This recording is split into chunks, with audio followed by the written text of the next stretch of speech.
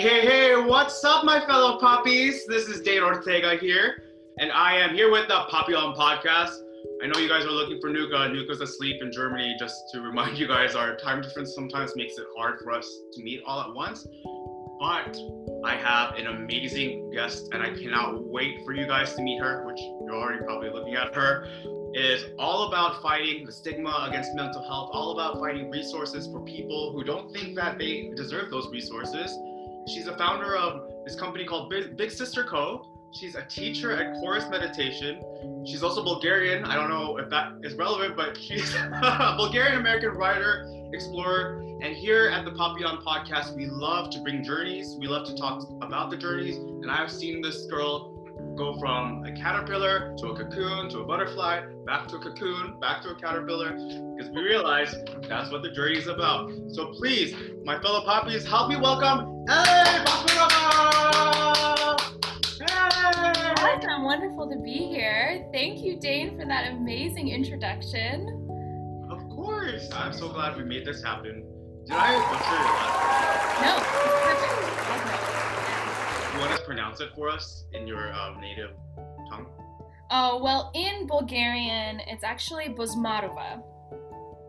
Yeah. Bozmarova? Bozmarova, yeah. So you can put the stress on either syllable, but I think in English, like, Bozmarova is great. How are you doing today?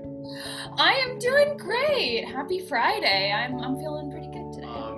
How have you been handling this pandemic? I've had my lows, you know, really like a couple weeks of like really low energy, especially after, you know, people started really responding to George Floyd's death. And I just was like, it's finally hit me, like, this is it. And, you know, had to take some time to just rest and, you know, recalibrate my expectations of myself and what needs to happen or not happen right now. For the most part, this pandemic has been really amazing for me. I've been able to embrace the fact that I'm an introvert and not feel bad about it anymore.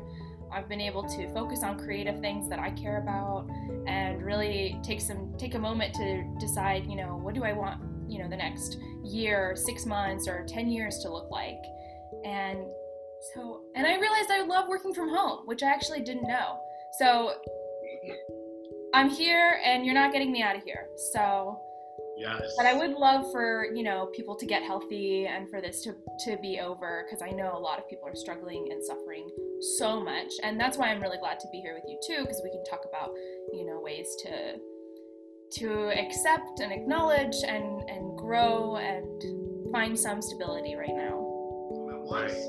And that's kind of what we want to share. We want to share tools of how we personally dealt with obstacles.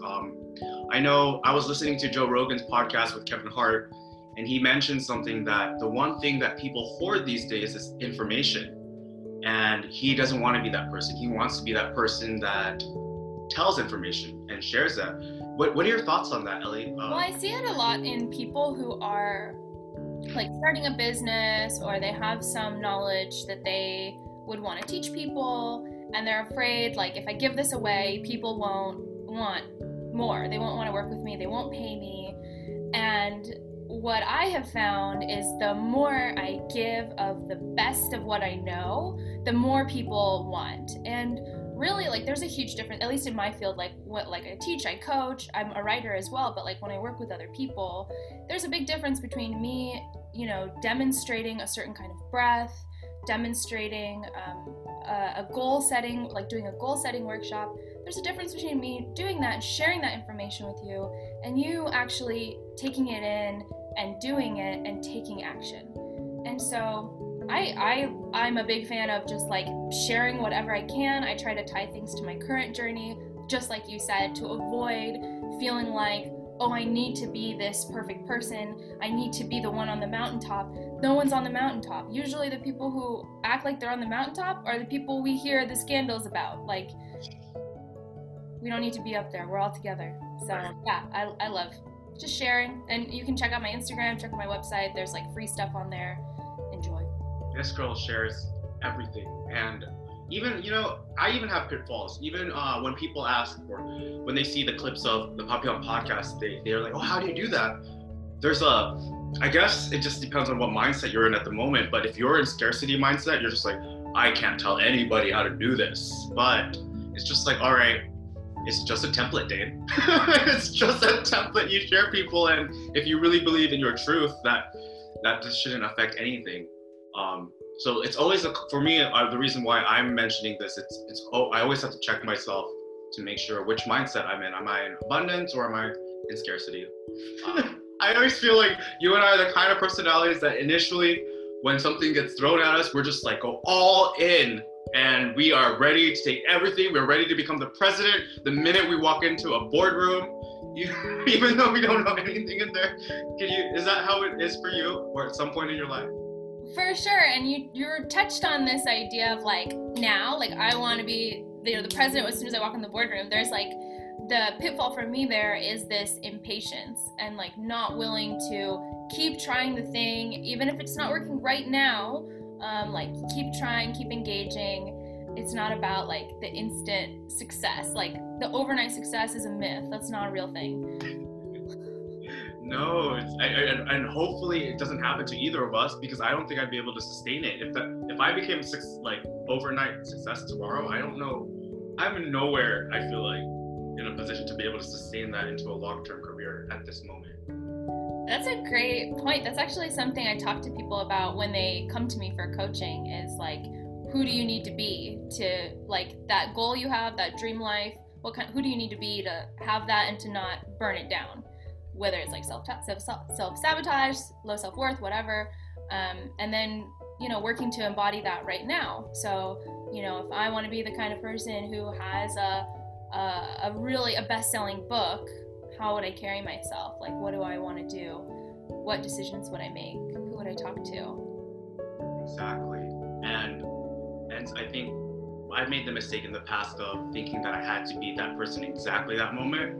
But I'm starting to realize that sometimes you just have to grow into that person, and you don't have to be, you just have to be where you are, but you can't stay where you are. But let's start from the beginning. So you were Miss Perfect Girl. You were the oldest? Yes. You were the oldest. Okay. So as a child growing up, what habits were you doing that were that you thought were helping you, but were actually interfering with your highest self? Oh man. I know that's a lot. Yeah, I mean, to an extent, I want to honor, like, I was a kid, doing my best with the tools I had at the time, in the, twisted world I lived in at the time. The writer Mary Karr has this great quote: "A dysfunctional family is any family with more than one person in it." So, had that going for me. But at the time, I didn't know how to ask for help, was probably the big thing. I learned, I gotta be independent. I have to like do it all. I'm strong, not we're strong, I'm strong. I need to, adapt, survive, make it happen, be the best. And when I struggled, I had no idea what to do. And so I hid it.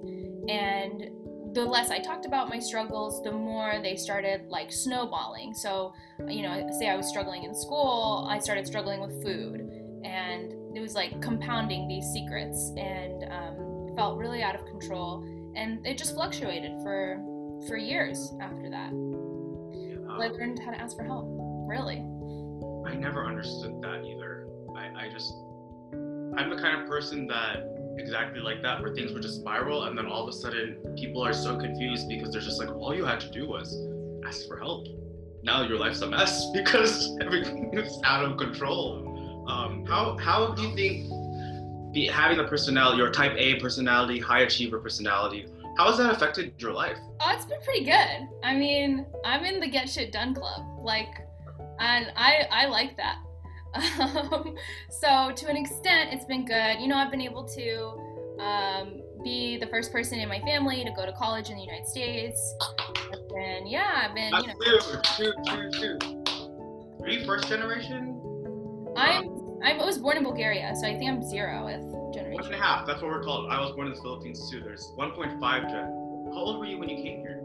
Almost 4, like 3.5. Oh my God, yeah, that's definitely what my cousin was telling me. There's something called 1.5 Gen, which is pretty much us. But anyway, sorry, didn't mean to cut you off. That is a good, yeah, the 1.5 feels accurate. Being like between both and like, you don't know.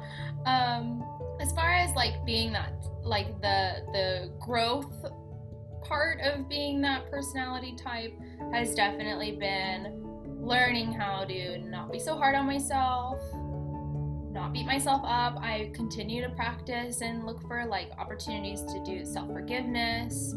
And the other part of it is my expectations for myself became so high, especially in college and after college. My expectations for other people became so high that they were unattainable. None of us could attain my expectations. And it's a nightmare. It's such a refreshing thing to be like, I'm human, I'm a powerful creator, I have infinite resources within me, and like, you know, Netflix feels good, sugar feels good, you know, these things feel good, and I'm a human and I want to do them. Right, but you're also like not off sugar for the past 2 days. Is that what you mentioned? I know, it's because I'm just thinking about sugar constantly. No. Yeah, I've stopped. I had some stomach issues, and so I'm easing up on the sugar for the next 30 days. I think what's really cool about you is that you're always trying new things, and even if it doesn't work out at the time, you're always trying new things. And is that something that's always been a part of who you are, or is that something you've learned within your journey? Part of my journey for sure. I think when I was a kid, we moved around so much, and that really affected me. Like every 6 months to a year, I was in a different elementary school, different city, sometimes different state. I went to 4 different schools by the time I was in 4th grade. And as an immigrant, like on top of that, I'm not even from here. And I think I really liked that variety. It like suited me. The making new relationships over and over, not so fun. You know, being the new kid over and over, not so fun. But the changing landscape, being in new places and figuring out the rules, I found that really engaging. And so I remember at the end of high school, I think maybe it was because of a breakup, like, I don't know, I had this moment where I was like, it's not life until you live it. Like, I need to do some stuff that feels like it's beyond my comfort zone. And I started like, you know, I did the AIDS life cycle ride where I biked from San Francisco to Los Angeles. I, you know, did skydiving. I climbed Mount Whitney, which is the tallest mountain in the contiguous United States. And I just like kept doing this kind of stuff, and I was like, this is life. I want to keep challenging myself. And so it feels like some of the work I'm doing now with the, you know, building this brand like Big Sister Co. and connecting with you on a podcast, what is part of that too? Just continuing that adventure. I know, right? Especially when we first met. Oh man, would you ever envision this 3 years later that we'd be talking on something on a platform like this? Things can happen, guys, if you just believe. And we're not saying this from the mountaintop once again. We're saying this from zigzag or sloppy mess. Like, speaking of that, I didn't even know you climbed Mount Whitney. That's crazy. And you went skydiving and you did all that. But having said all that, let's talk about burnout. Let's talk about what burnout looks like, and because I don't want people to think that there is a consequence for being go without taking a rest. And what is burnout? Can you explain what burnout is and how that manifests for you? Yeah, so burnout, I understand it as like this point where your body reaches like its threshold for stress. Like it can't take any more stress, and you just start like going into this emergency mode where it forces you to take a step back, whether you get sick or just emotionally you're like a mess, for lack of a better word.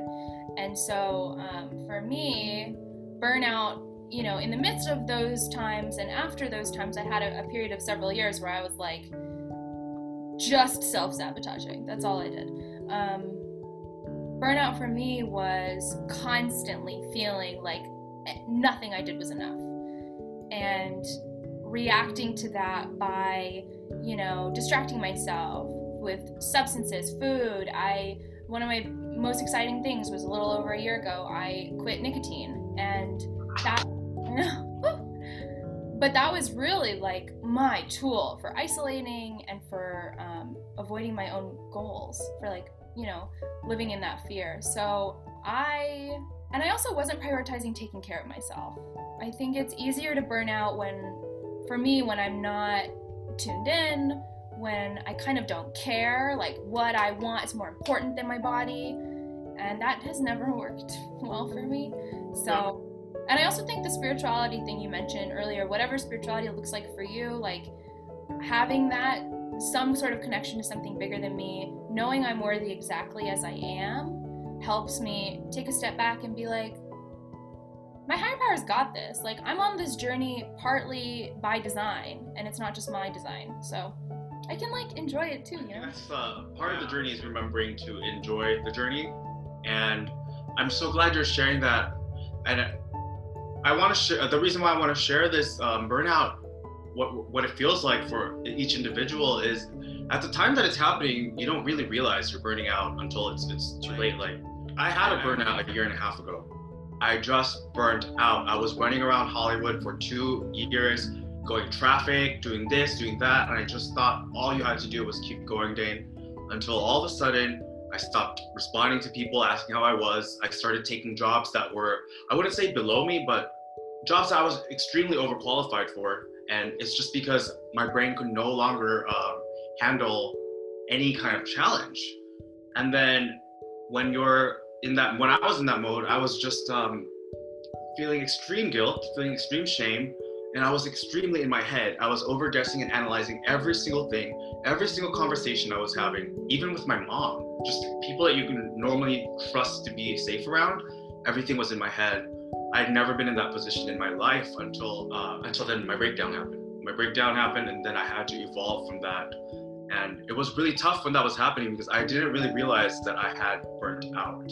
I have a very high tolerance for pain, which is a bad thing. What I want to call my bottom, like I've had many bottoms. I've had bottoms with substances. I've had bottoms with relationships, which I actually think I'll talk about that now. So at the end of last year, I ended a relationship with, luckily, the person who's my partner today. So ended it, we got back together. But in that period of time where I ended the relationship, I was so like, I had no boundaries. Like, I was like, why aren't you doing this, person? Like, my expectations coming back. And I had done all this spiritual growth. I had done all this changing. I had done all these scary things. And I was like, person, why aren't you, doing what I want you to do, being who I think you should be, or who you say you want to be, but it's hard sometimes. And we broke up, and I got on this plane to Alaska because I wanted to go to Alaska. I've always wanted to go, so I went. And on the plane, I was reading the book Outwitting the Devil by Napoleon Hill. And I had found out about this book on this website about like codependency, because I thought he was codependent, but like it turned out I was codependent. Anyway, it doesn't matter who's who. But I was reading this book on the plane, and the book is all about having a definiteness of purpose. And I know it's funny, it's hard for me to dwell on the pain and the burnout, like I am out of resources. Like, I am at the end of my rope. I don't know how to do life. I don't know, like, my only solution was to get out of that relationship. Like, couldn't handle it anymore. And he's a great person. Like, he was just like having his own struggles that I had a hard time being there with. And I read this book about definiteness of purpose, and I realized I needed definiteness of purpose. Because I was putting all this pressure on him, like, I want to be a writer, I need you to like be the person who makes all the money and does all this stuff. And I was like, wait, what about me? And over the next few months, I was able to like really feel the pain of not liking my 9-to-5 and realizing I could both, and also from doing The Artist's Way, which was when you told me you had done The Artist's Way. We'll talk about it in a bit. We'll talk about it. Yeah. I realized I could both make money and love what I did.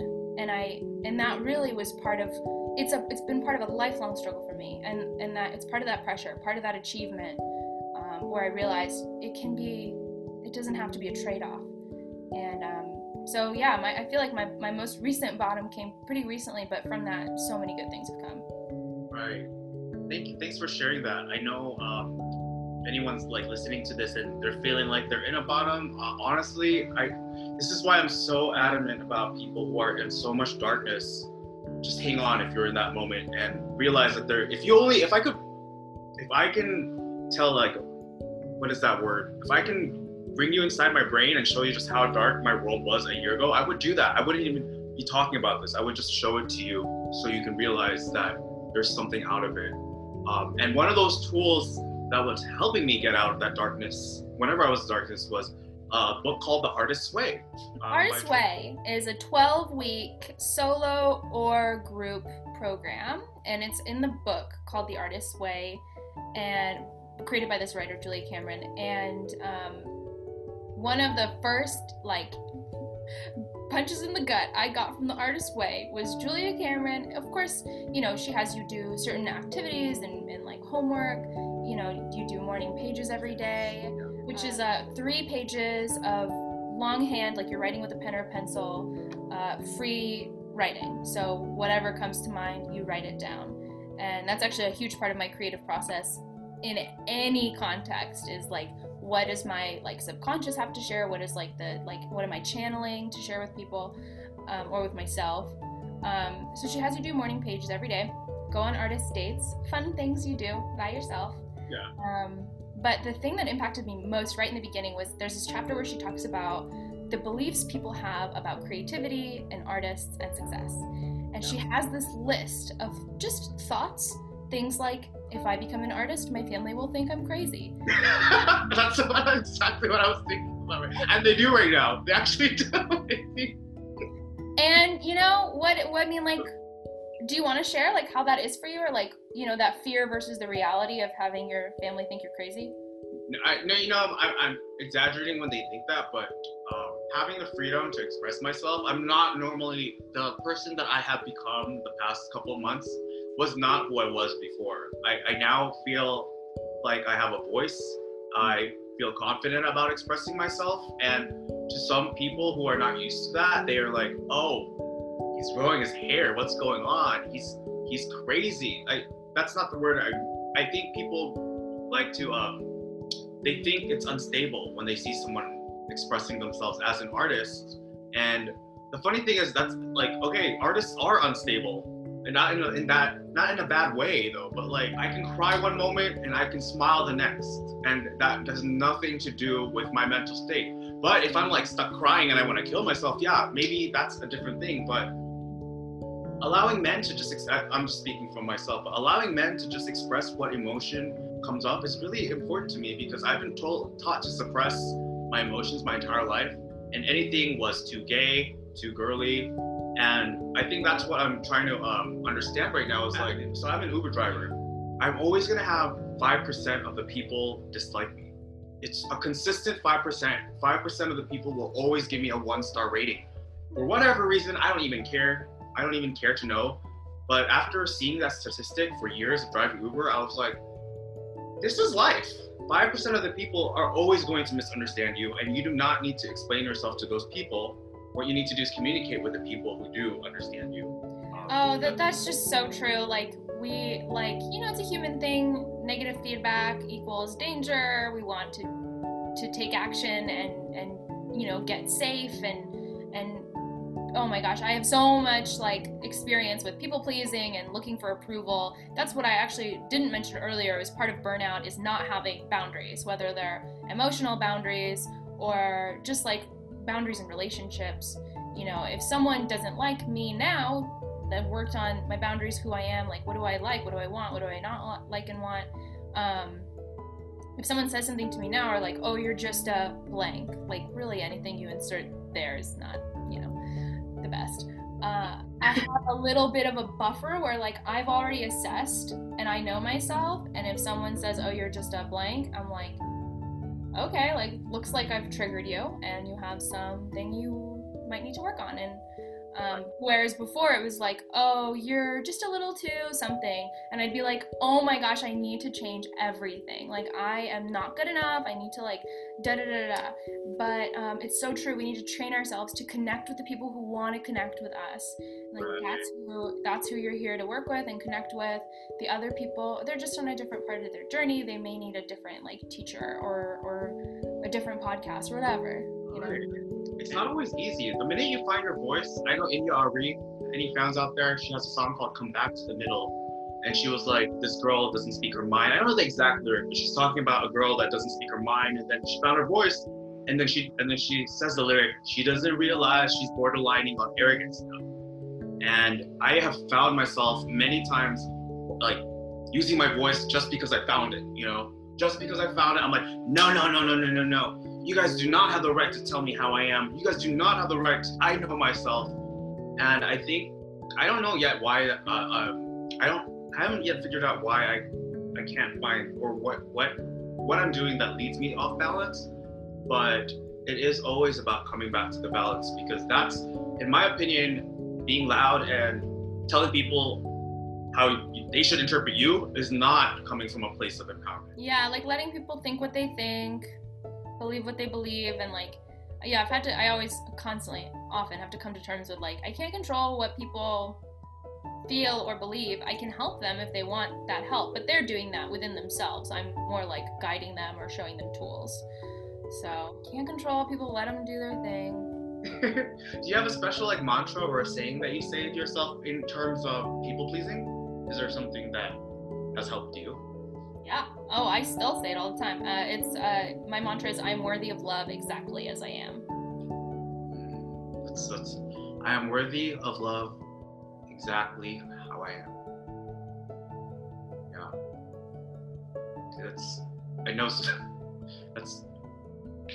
I hope for many people that's very basic, and I really hope they understand that, but that used to be very hard for me to say. Let's talk a little bit more about the artist dates. You want to explain what an artist date is to our audience who has never experienced or heard about it? Yes, so the artist date is a date that you go on with yourself, and you're taking your inner artist on a date. So you can and it's like an hour a week or a couple hours a week, and you plan something that sounds fun for you. It could be art related, it could be like going to a comedy show. One of the artist dates I took myself on was going to the De Young Museum in the city, and I found that insanely inspirational, so it can inspire you. It sort of like fills your creative tank. Another artist date I did was sign up for improv classes, which like due to coronavirus haven't been taking those, but can't wait to go back. They have been life-changing. Yeah, things like going to like a ceramic studio, and just being willing to like try something new and like not be an expert at it right away. It freed me up to make mistakes, not succeed, just try. Even if I didn't have a clear idea of what the result was going to be. You know, it gave me the openness to be a beginner and to be curious about my creativity, even though I've been writing, you know, for like over a decade now, creatively. Before I did The Artist Way, I must have read part of it online or something, because I had already, I think in 2015, I was doing morning typed out writes where I wrote 500 words in the morning, like stream of consciousness or a story I was working on or something. And I remember there was a day, anytime I didn't hit that 500 word goal, I felt like a piece of crap and like, oh, I didn't do it. Like, of course you didn't. Like, you're never going to be a writer. You're never going to get published, etc. And then one day I hit the 500 word goal. And I remember noticing my mind, that inner critic saying, oh, 500 words, like not even that much. So just downplaying the achievement, whatever. And I realized, I was like, no, we're not doing this. Okay, because I can't succeed if when I win it's not enough, and when I lose it's the end of the world. Not gonna happen. So I started working on like making that enough, like cheering myself on, getting support, working with other people, and feeling like I was, you know, in a position to learn from others and also to like contribute. Yeah, and I started writing shortly after my mom died in 2001. I started writing like 6-7 months later in a journal, and then, you know, just kept doing that. And that was when I was 10 years old. So I've been continuing. Writing's been a big way for me to reflect on life and to grow in as far as like a craft as well, like to grow as a professional. Right. That's cool that you've had writing too as a way to cope with, especially something as traumatic as losing a mom at 10 years old. And thank you for sharing that with us. Part of my passion for mental health, for wellness, is my mom died by suicide, and she was 29 years old. like that alone is like, wait a minute, what? Like she had 3 kids, we were immigrants, and I'm turning 29 in October, in just a few months. So it feels it feels really rich that I get to take what I've learned and very seriously, with a lot of passion and compassion, say like, you do not need to give up. You hit me up, message me, you know, like connect with the resources you need. You are so powerful, so much more powerful than we're led to believe. You know, we're led to believe you need to buy this, you need to do that, you need to achieve this, you need to marry this person, not that person, whatever. Like the truth is, like we've talked about, like we're already worthy exactly as we are. And if we start there, we can make way bigger impact. So yeah, it was definitely a difficult time, hugely, you know, traumatic, of course. But I'm starting to allow it to help me help other people and to be part of my story. That's beautiful. That's so beautiful. I think we can always turn our pain into gold if we choose to do so. I think pain is there to serve us to help other people, and if that's, hopefully that's all that pain is there for. Otherwise, I don't know what it's there for. Hey, pain is the touchstone of spiritual growth. Let's talk about spirituality. What is spirituality to you these days? Spirituality is me getting out of the way. It's like, I believe in something that's greater than me, and it's not me. Spirituality is how I connect to myself, to the people around me. There's this great quote by this writer, Thomas something, and he says that like God is, maybe it's in The Artist's Way actually, that God is that energy that makes a plant grow. That like if we look at it that way, like God is in everything, we're in God.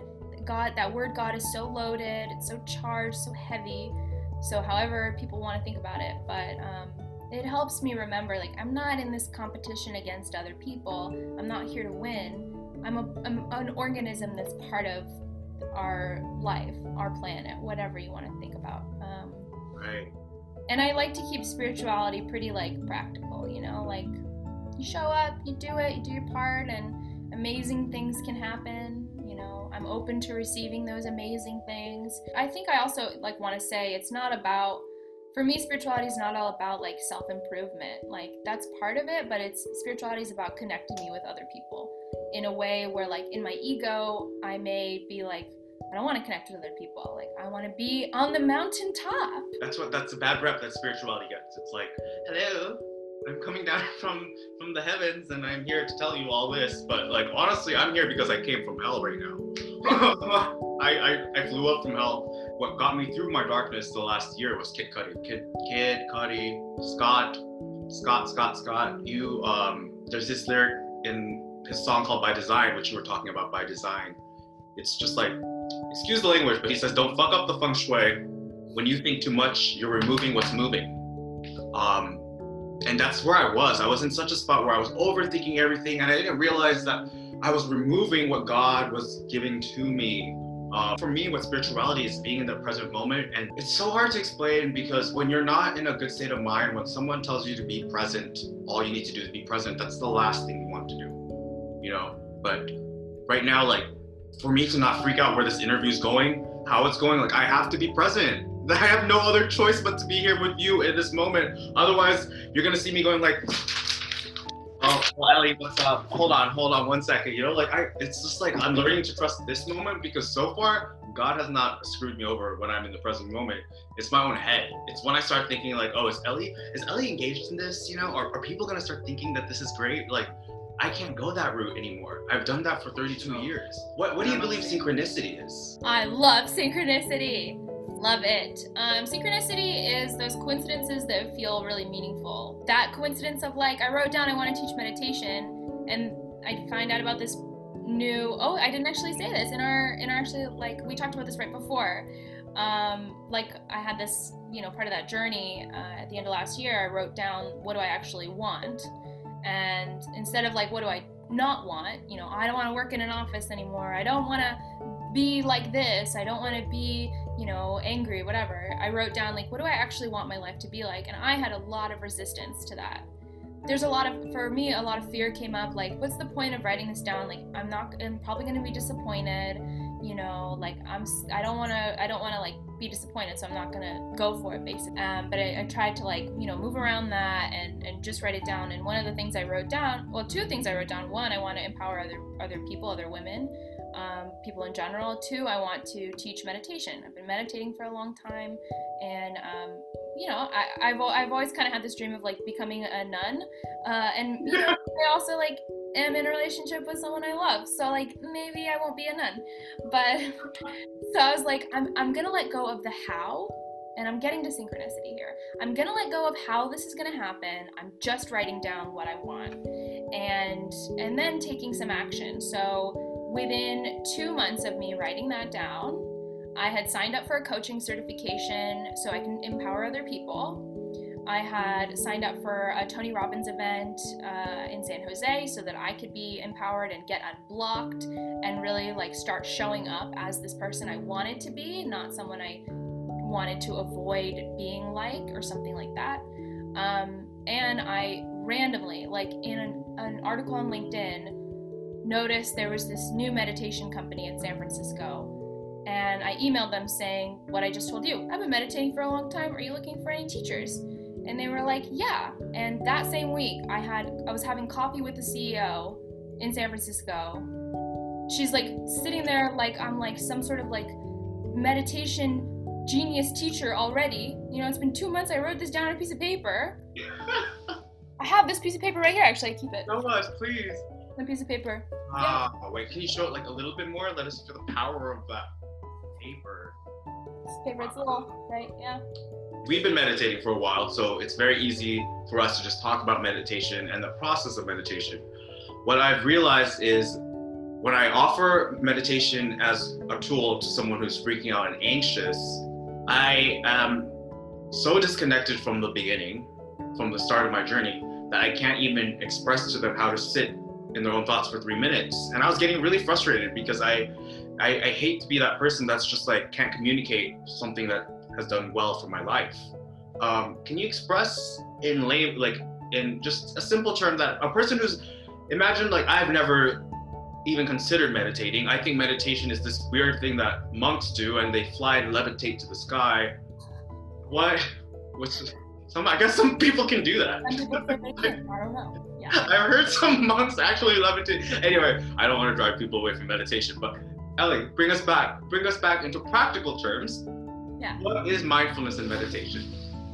Love it. Yeah, very common. So many people, like, either never do it, they think it's weird, or, like, they've tried it and they didn't feel like they got anything out of it, or they didn't feel like they were good at it. So I totally get that. All those reactions are very, very common. I would say meditation is just noticing, like, whether you want to notice your breath, goes into your body, comes out, or you want to notice some sounds around you without judgment, just noticing what it feels like to hear things. If you want to notice, I like to do Soto Zen meditation where you just stare at a wall. That's just how I started. That works for me. So I stare at the wall, and not like stare, like just sort of like look at the wall. You can notice that. And then anytime your mind wanders, you just bring it back. As soon as you notice your mind has wandered, that's the practice. Like, the faster you can notice your mind has wandered and bring it back, that's, like, really what you're doing. So it's not about not thinking or squashing the bad thoughts or, like, whatever.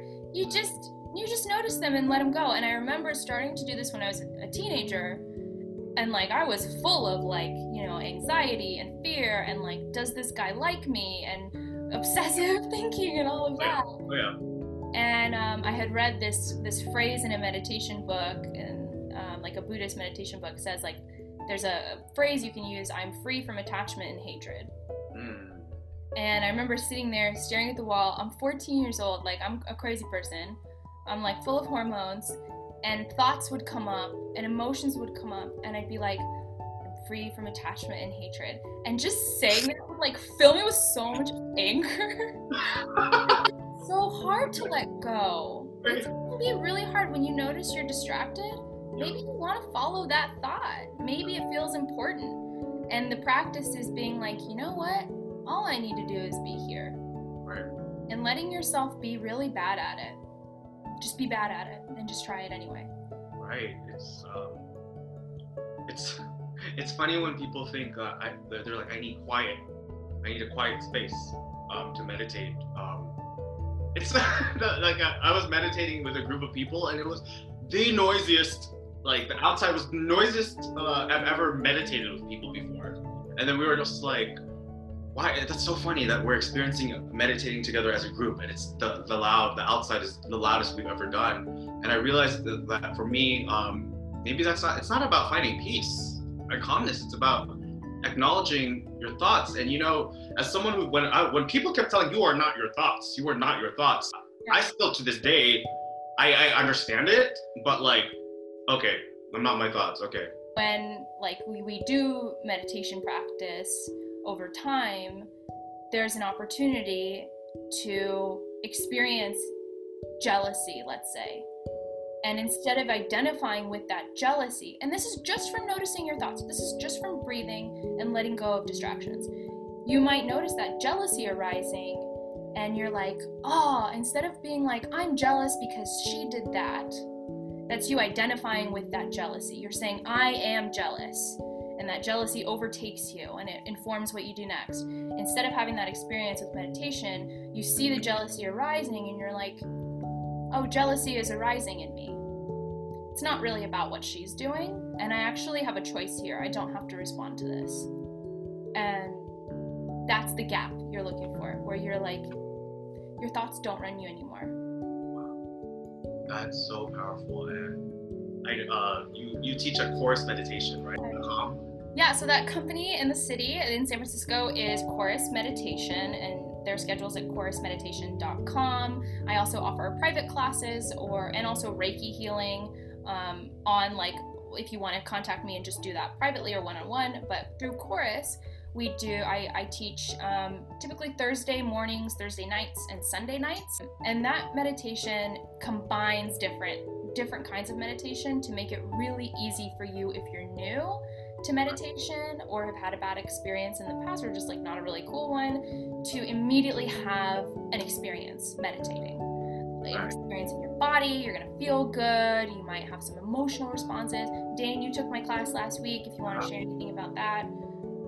In terms of synchronicity, I'll tell you, the day before, my friend Leslie, she's a really close friend of mine, and we're both on the spiritual path together, and she literally said, Dane, like, you need to start taking help from people. The universe is giving you help, and you need to find a way to accept that, whatever form it comes in. She did breathwork the week before, and then when we went into your class, let's just talk about synchronicity. You had a song playing that I had on my Instagram doing breathwork.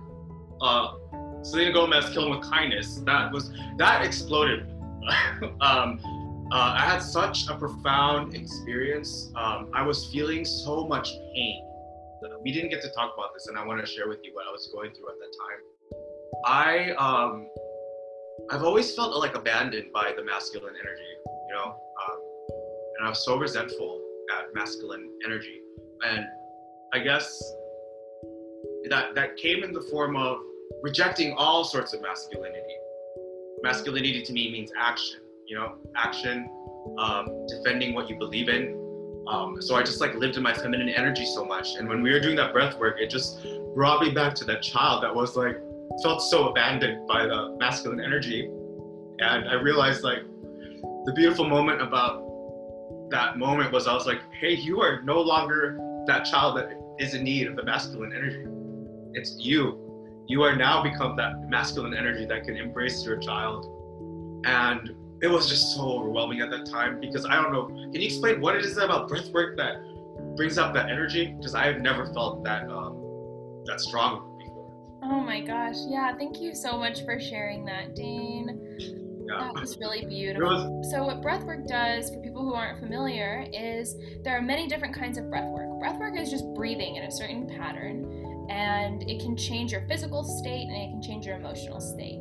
So one example of breath work is taking 2 inhales for 1 exhale. So it's like inhaling through your stomach, inhaling through your chest, and then releasing it. If you do that enough, what happens in your blood is the amount of oxygen increases in your blood, which makes sense. You're taking 2 inhales for every exhale, so the level of CO2 decreases. Overall, this is good for you. If you're in normal physical health, you can definitely do breath work.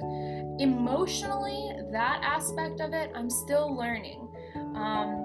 It's because the first time I did breath work, I felt like so connected to myself in a way I didn't know I needed.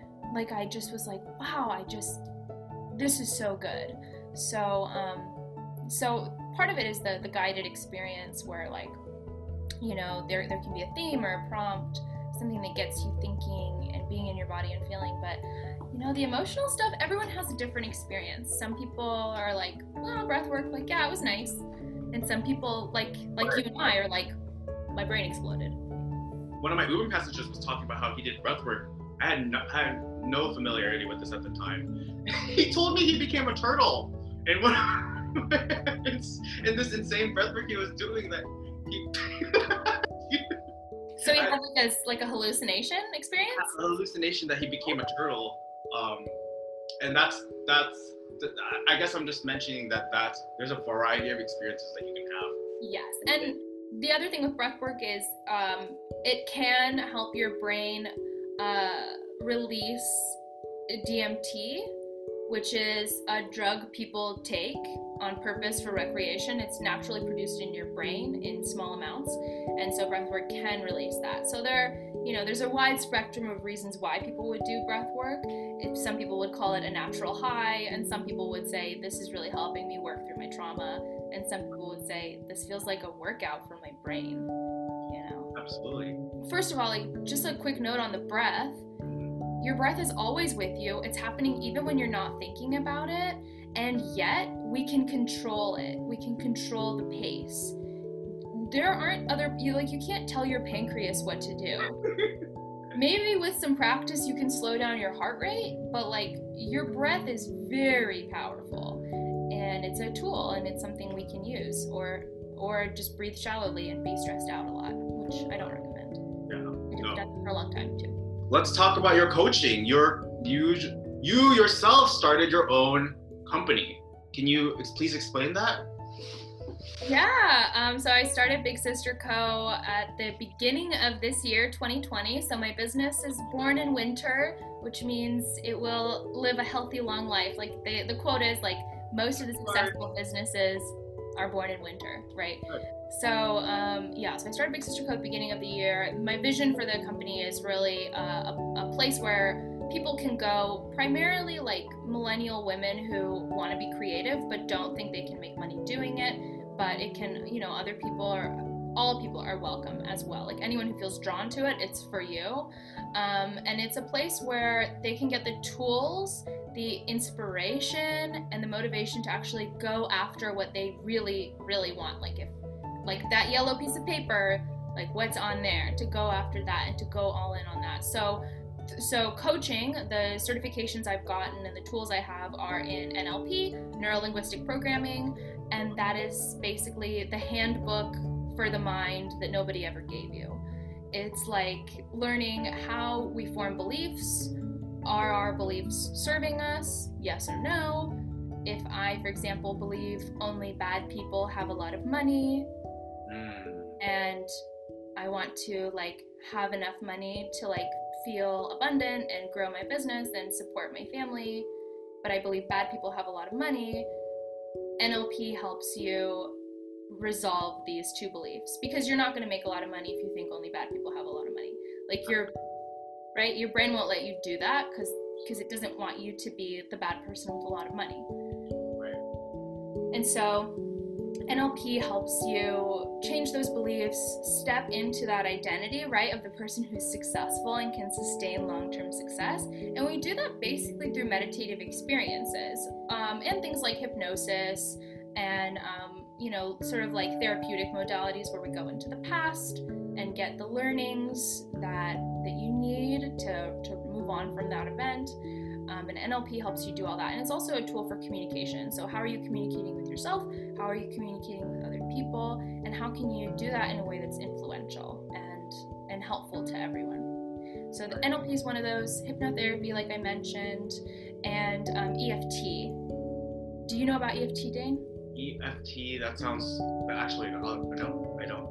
It's emotional freedom techniques, and it's super easy. I did actually learn about this through therapy. Anyone can do it. I have videos on my Instagram for EFT. You can use this to release anxiety, let go of like any like bad feelings you have. Like if you wake up one morning feeling like, I just feel like crap, like I just feel like I'm not good enough. EFT can help you do that. All it is tapping on your body's meridian points, just like in acupuncture. So you're using your fingers and you're tapping like, even though I feel anxious today, I totally and completely love and accept myself. I just got like a free coaching session from you. Yeah. You want to talk, like, where can they find you? For your coaching? Yeah, so I'm on Instagram at Big Sister Co. On my website is bigsister.co. I also help writers write their first books, so you'll see a lot about that on the website. What? You're published, by the way. Yes, yeah, I've had my writing published, and I just sent my book to some beta readers. So hopefully in the next handful of months, more will be revealed about that. So in the editing and revising process, and really, real excited. Yeah. Yes. I will you come back to talk about that process? Once we're like in a different space now. Would love to. Yeah. Absolutely. People watching this, bear with me. I'm trying to get as organized as I can. This is just a new process for me, so I'm sorry if this was all over the place. But like, Ellie, you brought so many tools. This is like a take it or leave it podcast. Just go through it, zoom through it. There's so many things. I think I'm gonna have to like write down which points you talked about, because I am just so blessed that you would even share your knowledge with us on this podcast today. I think this was the very first in terms of spirituality that we've done. We've been having like fun political stuff, friend stuff, and this is a way to give back to people who are suffering. Well, I'm available for one-on-one coaching. The book coaching program was a group program I did earlier this year, and we'll probably make it a digital course. So if you're interested in any of that, you can always email me at ellie@bigsister.co, or just go on the website. I have a bunch of freebies on there, like I mentioned, so you're welcome to download those. If you want to sign up for any email missives or messages, you're welcome to do that. And I'm really excited to connect with you. It's an exciting journey. We're all on it together. But my mission is, help people get through that fear that's holding us back from even writing down our goals. That war in your head, you don't need to have it. Like, we're so freaking powerful. You can actually have the life that you want. Like, there's a reason you want it. Thank you so much. I know you need to get going, and this went you gave me way more. Of course, what was I gonna expect from you? You went above and beyond, and guess what? Now I have an hour and a half of material to edit. Woo! Not disdain. I know. It's just the process. The process is. I'm enjoying it so much, and thank you again for giving us your time. I know in this time where you can choose anything you want to do, choosing to be with us means so much to us. Remember, if you like what you liked, if you don't like what you like, comment. Let us know what we can do better. Hey, Dane, talk a little slower. Hey, Dane, where's Nuka? Why is Nuka not here? Hey, Dane, anything that you want to say, subscribe, like, and comment below. We're doing the inner work. We can handle criticism. Just don't be a bully. That's it. Just don't be a bully. Otherwise, we have every right to. Anyway, I don't know why I said that. Yeah. But let us give Ellie a round of applause. This girl, you are on your way, bro. You're on your way. Even if when you don't feel like it, you're on your way. Thank you again.